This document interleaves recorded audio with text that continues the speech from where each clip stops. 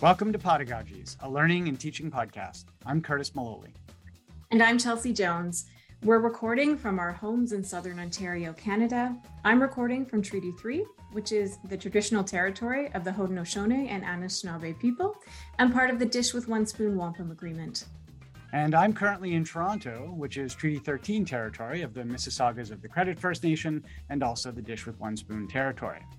Joining us today is a team of 4 educators from Western University who put together a course called Connecting for Climate Change Action that they are redesigning for a wider audience. The course works to expand beyond teaching students about the science of climate change to focus on taking action. Here to tell us more is Dr. Katrina Moser, Dr. Beth Hundy, Sarah May Chitty, and Serena Mondisabel. So rather than read out 4 lengthy bios here, we thought we'd just start by giving each of you an opportunity to introduce yourselves and your role in this climate change course. And so Dr. Moser, Katrina, maybe we'll start with you. So my name's Katrina Moser, as you said, and I'm an associate professor in geography and environment at Western, and also the chair of the department. And I have taught the climate change course here for quite some time. I guess it's about 2 years ago that we came together as a group to try and redesign the course to both help students take action on climate change, but also to provide a course that contains Indigenous knowledge and perspectives. And then somehow you got in touch with Beth here. Hi, everyone. My name is Beth Hundy. I am a curriculum specialist in the Department of Geography and Environment. I'm also an assistant professor in geography, and my area of expertise is environmental change.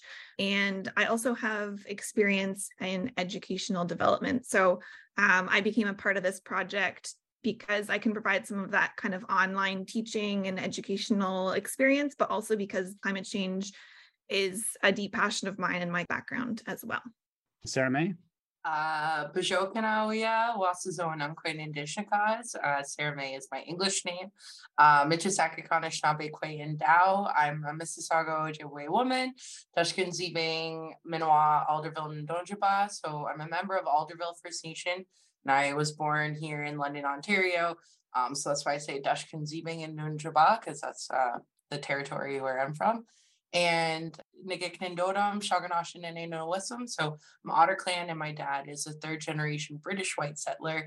But then also in an academic context, I am a curriculum and pedagogy advisor in the Office of Indigenous Initiatives. So I was tapped on the shoulder by Katrina and Beth to participate in the course because of my understanding of Indigenous curriculum and pedagogy development. And as well, I'm just passionate. I've, been known to be at a few protests for pipelines and things like that. And so, as I think is demonstrated throughout the course is that because our cultures are so intrinsically connected to the land, I just really saw an opportunity with this course to connect some of my own advocacy, which is around how Indigenous peoples are very uniquely positioned to challenge existing and now non-existent environmental laws and different processes that contribute to climate change and environmental degradation. And so that's kind of where I come in. So happy to have you here. Serena, finally you. Scano, Nyagoa, Scano, Serena Gauson, Gaigo Hononu Kanzoden, Otunini Vishouten.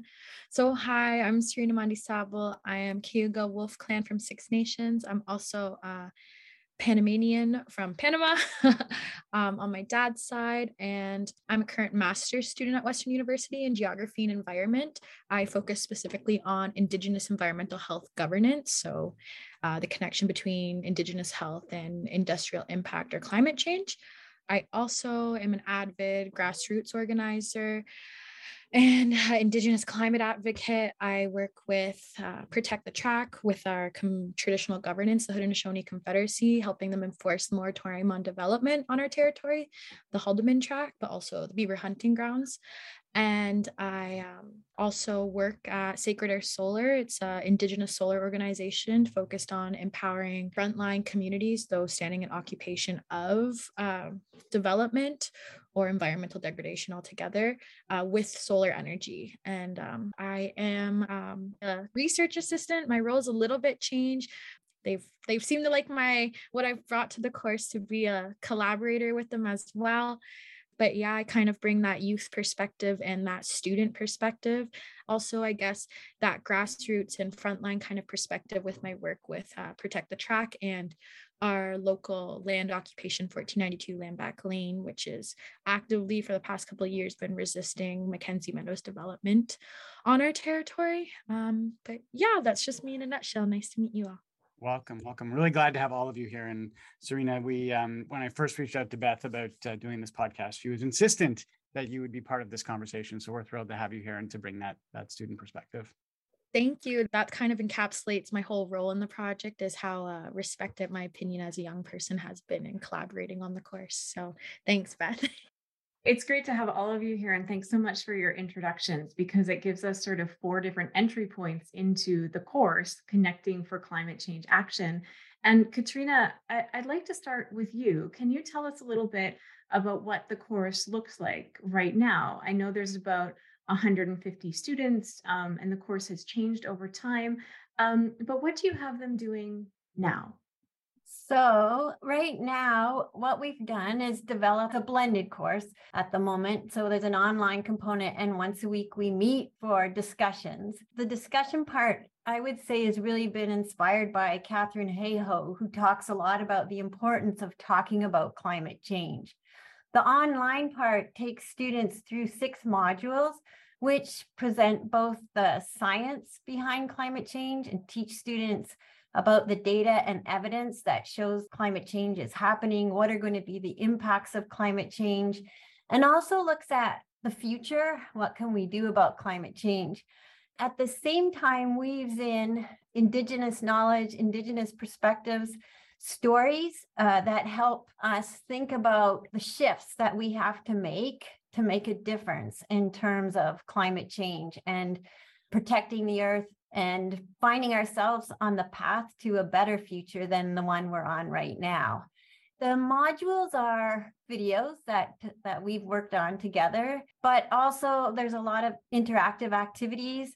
Beth's worked along with Serena on making quite beautiful story maps that highlight some of the information that we want students to get.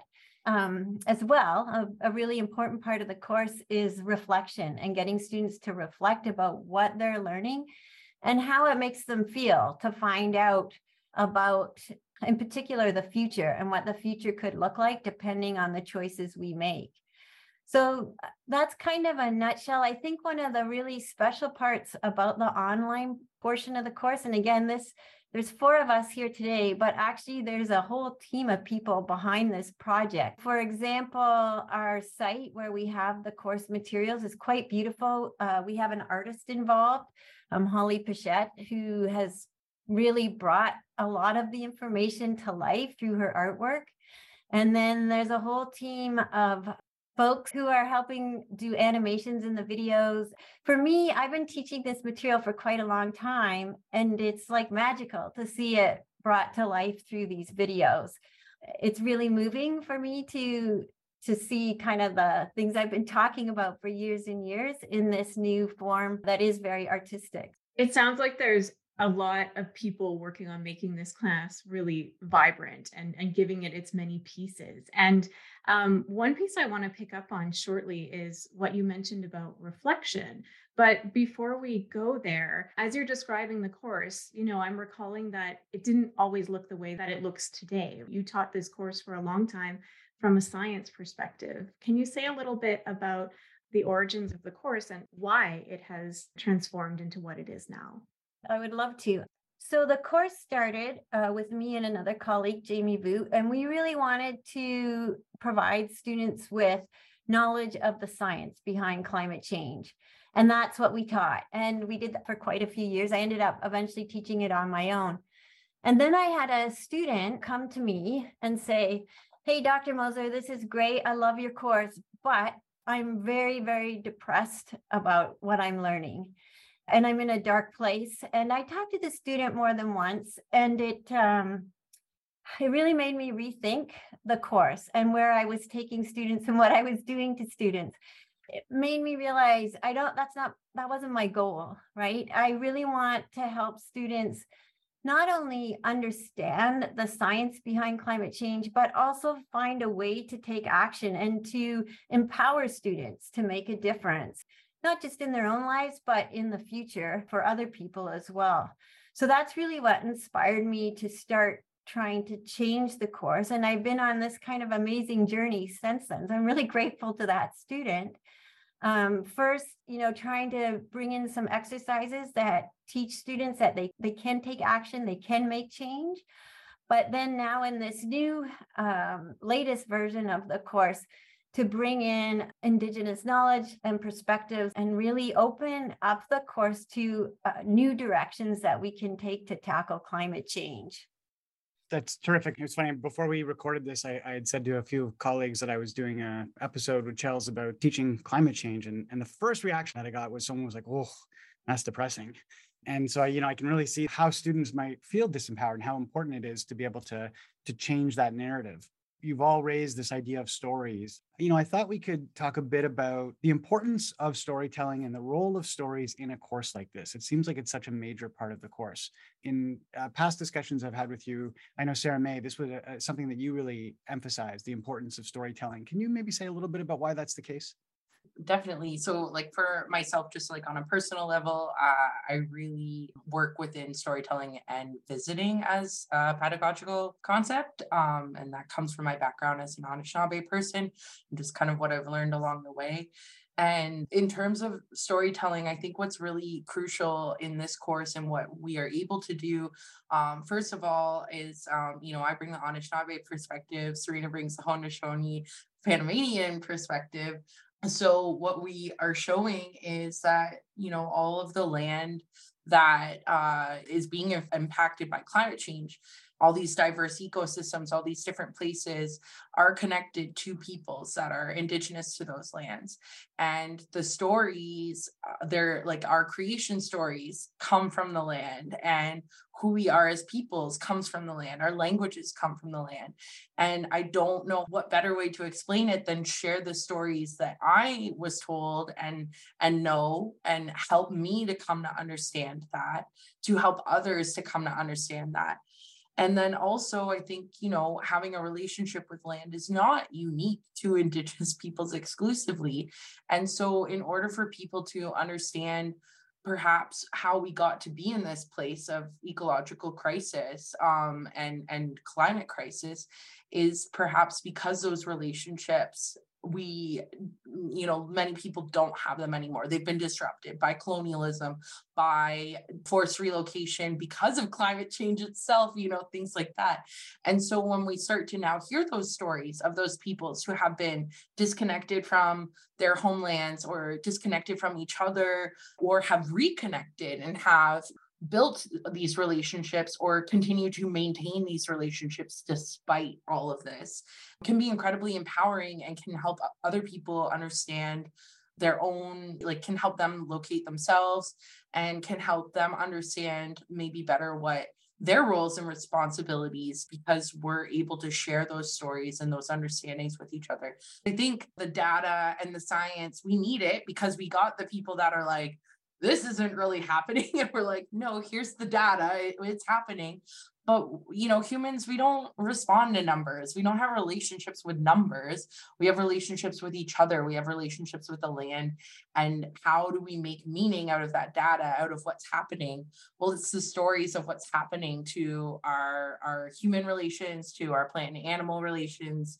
How do we get people to understand that? Well, we tell stories and we visit with one another.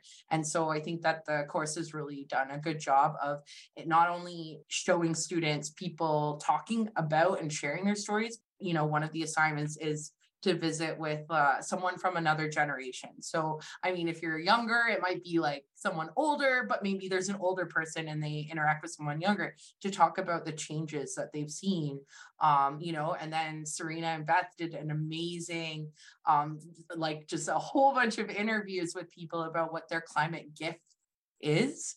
And that is incredibly beautiful, because then that reflection piece, we're asking our students to reflect on their role and responsibility, what their gifts might be, so that it doesn't feel so overwhelming, because all of our stories together, all of us collectively, is what's going to change that grand story, that big overarching story. So it's very meta and interconnected. It really is. But I wonder, there's got to also be, as you're bringing in cultural stories and stories that you've grown up with or ones that are important to your community, is there a complexity in bringing those stories into the course and sharing them, or, like what you are able to share and how you share it? How does that work? It's really tricky, because I always acknowledge like where I learned the story or where I heard it, where I can, but some things you just kind of grew up with. So it's really hard, especially with academia. Sometimes it's like, I know this to be true, but I have to find a citation or somebody else that can corroborate it, or can, so that gets tricky. But also just recognizing that there's some places like ceremony and lodges where we hear these stories, or I myself too. That's the other problem, is I'm learning, like growing my own understanding of Indigenous knowledges and pedagogies and seeking out those stories. And so it becomes around like ethics and protocol of how to acknowledge where those stories come from, but also not take them out of context or like bend them to fit within the paradigms or within the module that we have created. I don't want to like make it fit it more. In some cases, it just stands alone, like our creation stories. They just kind of stand alone in the module, because that's where we want people to locate first, but it doesn't fit within that typical Euro-Western way of teaching and knowing, especially when it comes to like religion separate, right? But it's not religion, it's our origin stories, it's how we were created. And then the other part that was really complex is because we do have really old stories that talk about, from what I understand as an Anishinaabe person alive today, it sounds a lot like climate change. There's this story of The Last Rose, and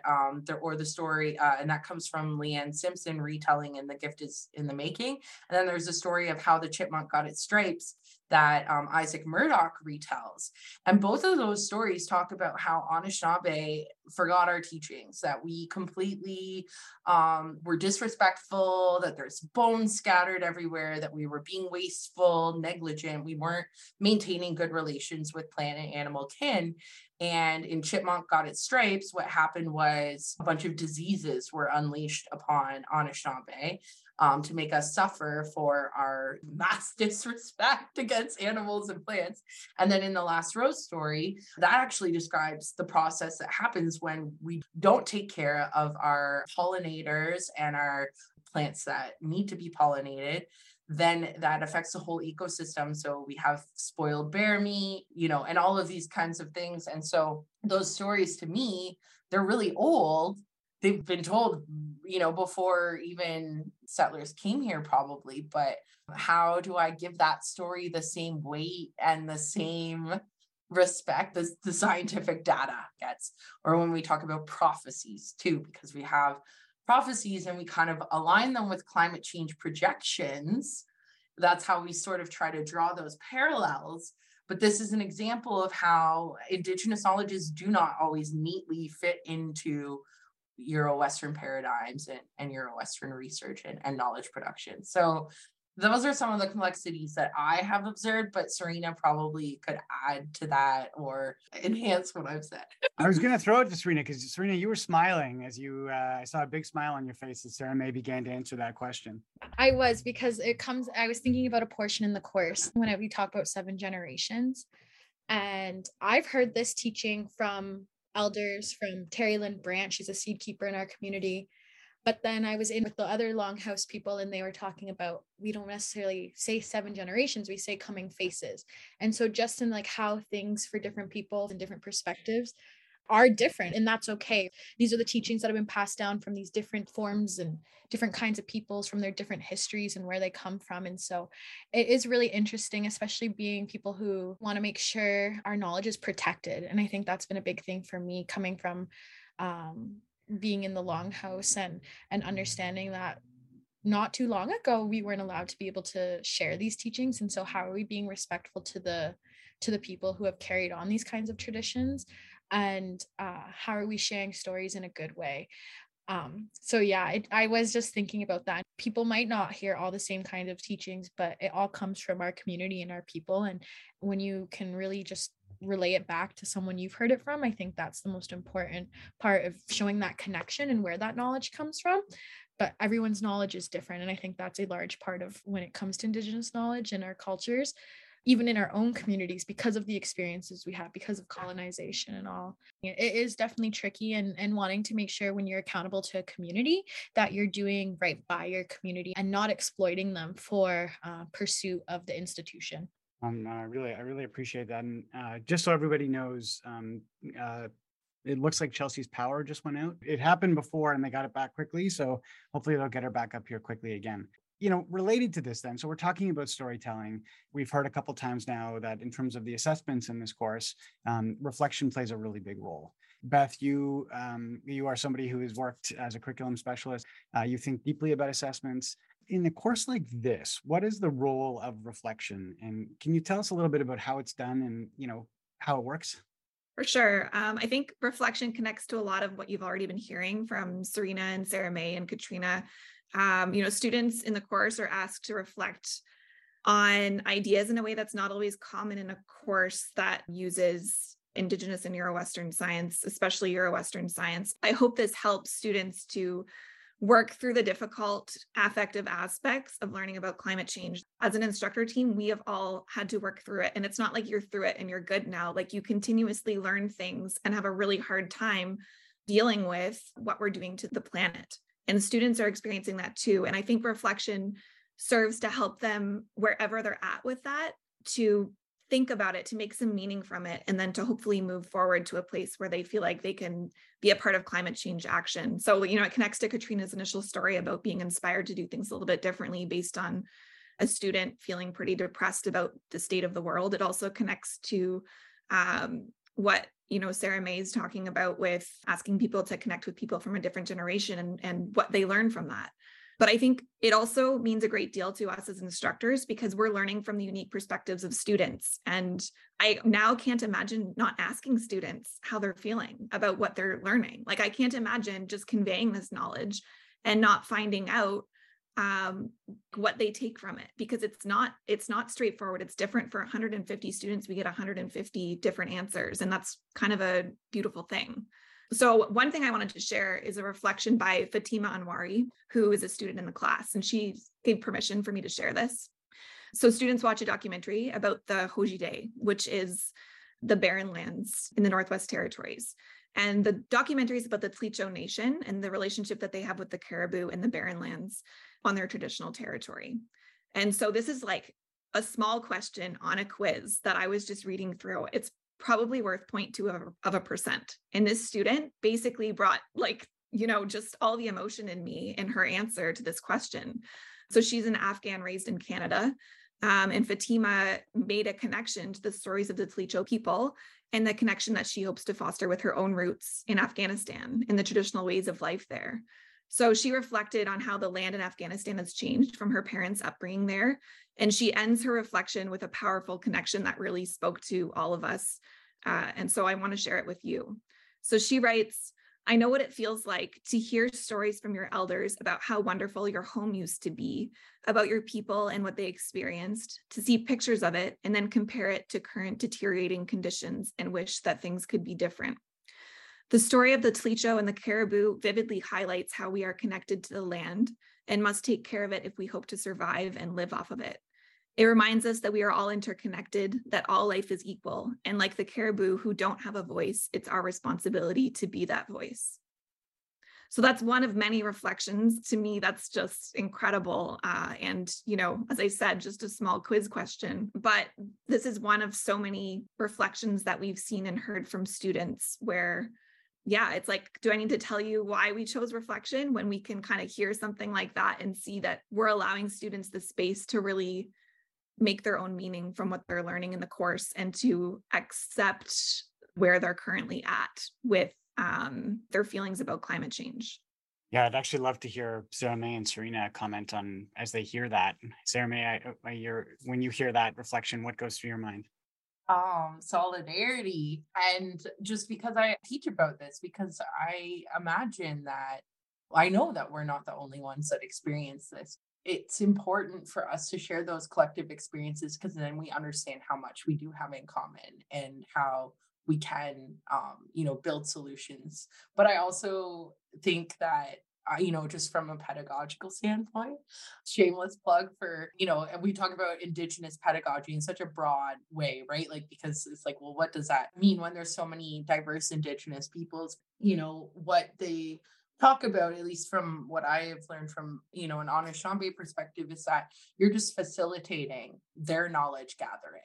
Like it is knowledge transfer, but it's like you're a facilitator of knowledge exchange, so to speak. And when we tell stories, especially traditional stories, nobody walks away with the same meaning from the story. And because the story speaks to you, whatever you need to hear at that moment is what, resonates with you. And that's important to recognize that. And this is why self-location is so important, or positionality in the course as well, because asking students to reflect on who they are as people and how they are synthesizing this knowledge and how they are going to apply it and how that's going to change how they relate to one another, how they relate to the information. It's all very relational too. So yeah, so reflection to me is like just like a core part of learning, because I want to know, what did you hear? What are you thinking? And also, how are you understanding what we're saying? It seems to me like this person understood on a level that, like, not that I didn't expect it, but just that, they felt it was really important for them to say that. And then that tells me that this is transcending assessment. It's transcending a grade. It's deep reflection on the state of the world. And I think that people need to be able to do that to change the world. So, yeah. Katrina, I imagine this methodology is different than the kind of one that you grew up with. Yep, very different for sure. So first, hearing the reflection is very, very moving and so important, as Sarah May pointed out, in terms of a student's growth and, what sorts of changes they want to make in the future. But also, I just really want to pick up on the theme of storytelling, because that's completely out of my, view of education. And yet, the storytelling is what the students remember, right? We did a little study group, focus group about the course, and that's what students really picked up on was, we want more stories. And the other thing, I read from Braiding Sweetgrass a couple times in class, like just little excerpts. I've lectured for a long time. I've never had a class that quiet as when I'm reading those stories. So I think it's an incredibly powerful way that I'm new to teach students and help them find meaning in a very, very different way than how I've traditionally taught science. So, yeah. That is so cool. Now, just for transparency for our listeners, Chels fell off our call there. Is your power out, Chels? The power went out, but it just came back on a minute ago. I think I missed some of the reflection pieces that are so important. Luckily, we're recording this episode, so you'll be able to hear them. Yes, luckily. You want me to continue and you can jump in as we as you get settled? Sure, that sounds good. Sorry, everybody. We'll have to include this somehow in the episode. All right, so going from that perspective, then, Serena, bringing the student kind of perspective to this, you're hearing from colleagues who are having these kinds of transformative experiences. What is your experience in this course? Yeah, they were really making me think a lot just now. And the fact that I wasn't too long ago in the same position that the students are in now, thinking about how when it comes to your undergrad, it's a lot more than just being able to get a degree and the amount of personal growth that you go through when you're in that degree. A lot of things clicked for me when I was in my undergrad when it came to learning and being critical of the systems around me and having these experiences as an indigenous person that I didn't necessarily have the language or knowledge behind. It was just like my life, but then being able to find those theories, those people, those stories that really gave that grounded understanding to who I was as an Indigenous person, and to be able to understand in the gray under context of colonization and the environmental impact. And that's honestly the reason I got into environmental work, was because I started to work with other communities who had been impacted by environmental degradation, climate change, industry. And when I was working with these other communities and seeing the impacts it was having on their health, and looking at health beyond what we think with physical health and disease and illness, but looking at it as how we view it as Indigenous peoples. And I was able to understand why my community was so unhealthy, why we have high rates of homelessness. And so then I was able to go back into my community and feel empowered into who I was, and have that grounding. Sarah May touched on positionality, because that's exactly, I think, the core of the course, that we can get students so grounded in who they are so that they're able then to find those gifts, which is at the ending of the course. We talk on climate action gifts. And an elder has told me that your gift is your passion. And that's kind of where this assignment came out of, because we wanted students to understand that each of them have these gifts and each of them have these passions and roles within taking climate action. And so I think that's really beautiful to hear that reflection, and it's really empowering as a young person to know that I'm able to share my experiences and my knowledge that I've gained so far from the unique perspective I hold, so that other students can also be on that learning journey, because it is so much more than a degree. It's really wanting to be able to come into your own. And I think that's at the core of climate action and teaching climate change, is to be able to know where you come from, your place, and how you're able then to go from there and take action. It's empowering, because that was just me a couple of years ago. And to know that other students are thinking so critically, and other students are able to make those deep connections back home where it really counts, especially when we want to take local action. It's been really empowering to be a youth on this project. I think a lot of the time in university, we have professors telling us what they think we should know. But then when you bring a young person in, you're bringing that youth perspective. What do we want to know as young people? What are we searching for? And so I'm able to have this kind of perspective in the course of what am I yearning for, especially as someone who works in climate action, that would be useful for me in taking climate action itself, but also building relationships with Indigenous peoples, as Sarah May said, who are uniquely positioned to take on the climate crisis. It's really important that we have this intergenerational collaboration, because it brings forth a ton of different perspectives that can really empower a student to find their place and their gift within these kinds of contexts in these scary times. And so it's been really exciting to show the power of young people and how our knowledge is very important and needs to be on the same scale as our older counterparts. Thanks, Serena. I mean, you're talking about, in a way, the power of collaboration, different forms of collaboration. And it seems to me that the four of you here and now have a really unique collaboration happening. And I'm just wondering, what are some of the takeaways that you have from working with each other through this process, through building this course? Well, I wish that our collaboration wasn't unique, because to me, having community input on curriculum is something that I'm trying to do in my work, but it's really difficult because the way the world is set up, academia is not set up to collaborate in this way, I don't think. Yeah, professors have their degrees, they're the experts, they're the ones that set the curriculum and the syllabus, and that's cool. But when it comes to Indigenous knowledges, and Indigenous knowledge mobilization, I think it has to come from collaboration, because that's where that knowledge comes from in the first place. So for me, I was also keen, not just because I'm passionate about the topic, but I started this role in December 2019, and it's the first Indigenous curriculum and pedagogy advisor role at Western University. I came into it from my own experiences as an educator, actually, ironically, indigenizing my curriculum without realizing that's what I was doing. I was just teaching it from what I understand. And so when Katrina said, I have this course and we really need Indigenous, perspectives in it, I saw this as a really cool opportunity for myself because I learned by doing what it means to take existing content that has been created by a non-Indigenous person.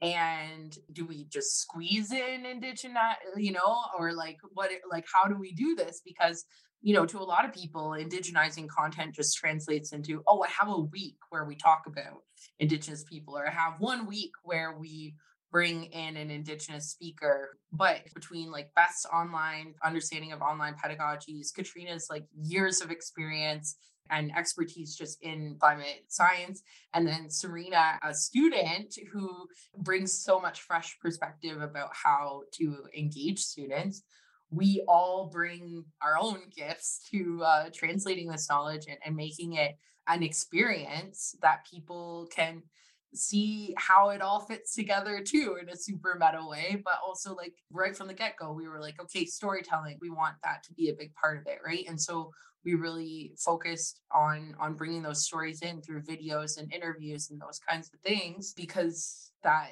just made sense to us. But then it also made very clear to me that this level of collaboration, the resources it took to create this course, financial and otherwise human, I don't know that academia is really ready to indigenize education, because like we had to get a bunch of grants to do this. And also that also was a learning for us, because we were under deadlines and under structures that oftentimes weren't necessarily conducive to allowing us to be creative, or allowing us the time to build the relationships. Like even just us building our relationship at the beginning of working on this took time, right? And so there's a lot this course got me thinking about when it comes to indigenizing curriculum and different ways of going about it too, because there's no one way to do that. And I don't know, until this course is done, I don't know if we can, like, done being taught, I should say, I don't know if we can call it a success. But from what I've heard from the students, I feel like we have successfully done something. Is it indigenization? I don't know, but we definitely upped the Indigenous content, which I think is really important. But yeah, so that's my takeaway, was just like, it's a lot of work. It is a lot of collaboration. I don't think it can be done without collaboration. And I think that that is something that administration and people that are really committed to doing this work, to make the time, make the resources, set aside the resources for, and give people the permission to do it, because that's the only way I see. So I want to pick up from Sarah May about collaboration, because I have to say, I'm the old person in this group, and I've been around for a while. And honestly, this is probably the most rewarding thing I've worked on in my career. And it's partly working with, I think, exceptional young people who are supporting this course. But I've learned so much from Beth, from Serena, and from Sarah May. And in particular, it's really shifted my way of looking at both teaching, but also my research in climate change. So to me, it's been an incredible privilege and a real gift to be involved in this project. And I think, Sarah May, you really hit it. Like, I think universities have to give people space and time to work on these kind of projects, because there are a lot of challenges, and that relationship building, it does take time, and you have to have space to do it. And all of us are doing a lot of other things at the same time that we're creating this course. That's a huge challenge, to get together. I mean, we meet once a week, and then we kind of do stuff in between. But even finding and keeping that time is really hard and challenging. So I think, Sarah May, that point is so important for people to hear, that I think it's important for people to have that space and time. To me, as an Indigenous young person, kinship is at the core of climate action and climate justice. And it's been amazing to see that this collaboration is the embodiment of what we're trying to teach other students, and that we in ourselves have now created that community that we don't necessarily have at Western University, taking on education that's combining these types of different knowledges, and we've made our communities. And so it's been really powerful as a young person to see the kind of faculty and staff at Western who have really now embodied those practices and are learning from us as well. And I think that's the only way we'll be able to move forward when it comes to the climate crisis, is creating that community, and how important it has really been for the course. And I think it's just a beautiful cycle of love, kinship, and community that really has come out of this teaching and learning experience. That's so fantastic. Beth, you are a curriculum specialist. What is, as you look forward now to the way that we do this kind of stuff, the way that we teach and design courses, what are you thinking? This is so rare. So this is different because in my role at the Center for Teaching and Learning, I wouldn't usually get to be a full member of a team like this. I would more like fly in, fly out, provide some advice, usually provide feedback on ideas that come from instructors or TAs or faculty members. This is completely different. The level of collaboration that we have, it's really hard to even describe. Like, if people could see how we work together, it probably wouldn't be what they expected. And it wasn't even really what I expected when we started. Like, we will sit around one of our dining tables for an entire day. And sometimes we think, oh, this isn't what we meant to work on. But what people may not realize is the amount of learning that we do from one another. And then at the end of that, we have to figure out a way to figure out how we get students to experience some of that learning as well. So it's not a matter of, oh, we have this course and we have this knowledge and we're just going to, put it together in a way that makes sense. It's like the amount of learning that we do from one another is incredible. And it's so rare to be a part of a team like this, the four of us, plus I have 10 other people that are helping to make this what it is. So yeah, I think it's really rare. And I think when you try to account, when you're writing a grant for how you're going to spend your time, you really can't predict that, or, maybe people listening to us will realize this now, but you can't really account for the amount of time it takes to build the relationships, to learn from one another, and then to figure out, okay, now how do we bring some of this rewarding experience to students? And I wish it wasn't so rare, because as Katrina said, this is like the best team that I've been a part of. And I'm so incredibly grateful for that. And, it's involved a lot of just like listening and respecting what all of us bring, like amongst each other. And all of that takes time, but I'm so happy with where it's brought us to. And Beth and Katrina, what are the future plans for this course? Katrina, do you want to go for this one? Yeah, it's going to be open. So we're really excited. So the course is almost done, shockingly, for Western students, the first group of Western students to take the course. And we're really excited to get some feedback from them about their experience, although we have some idea because we've been reading their reflections and so on about how it's going.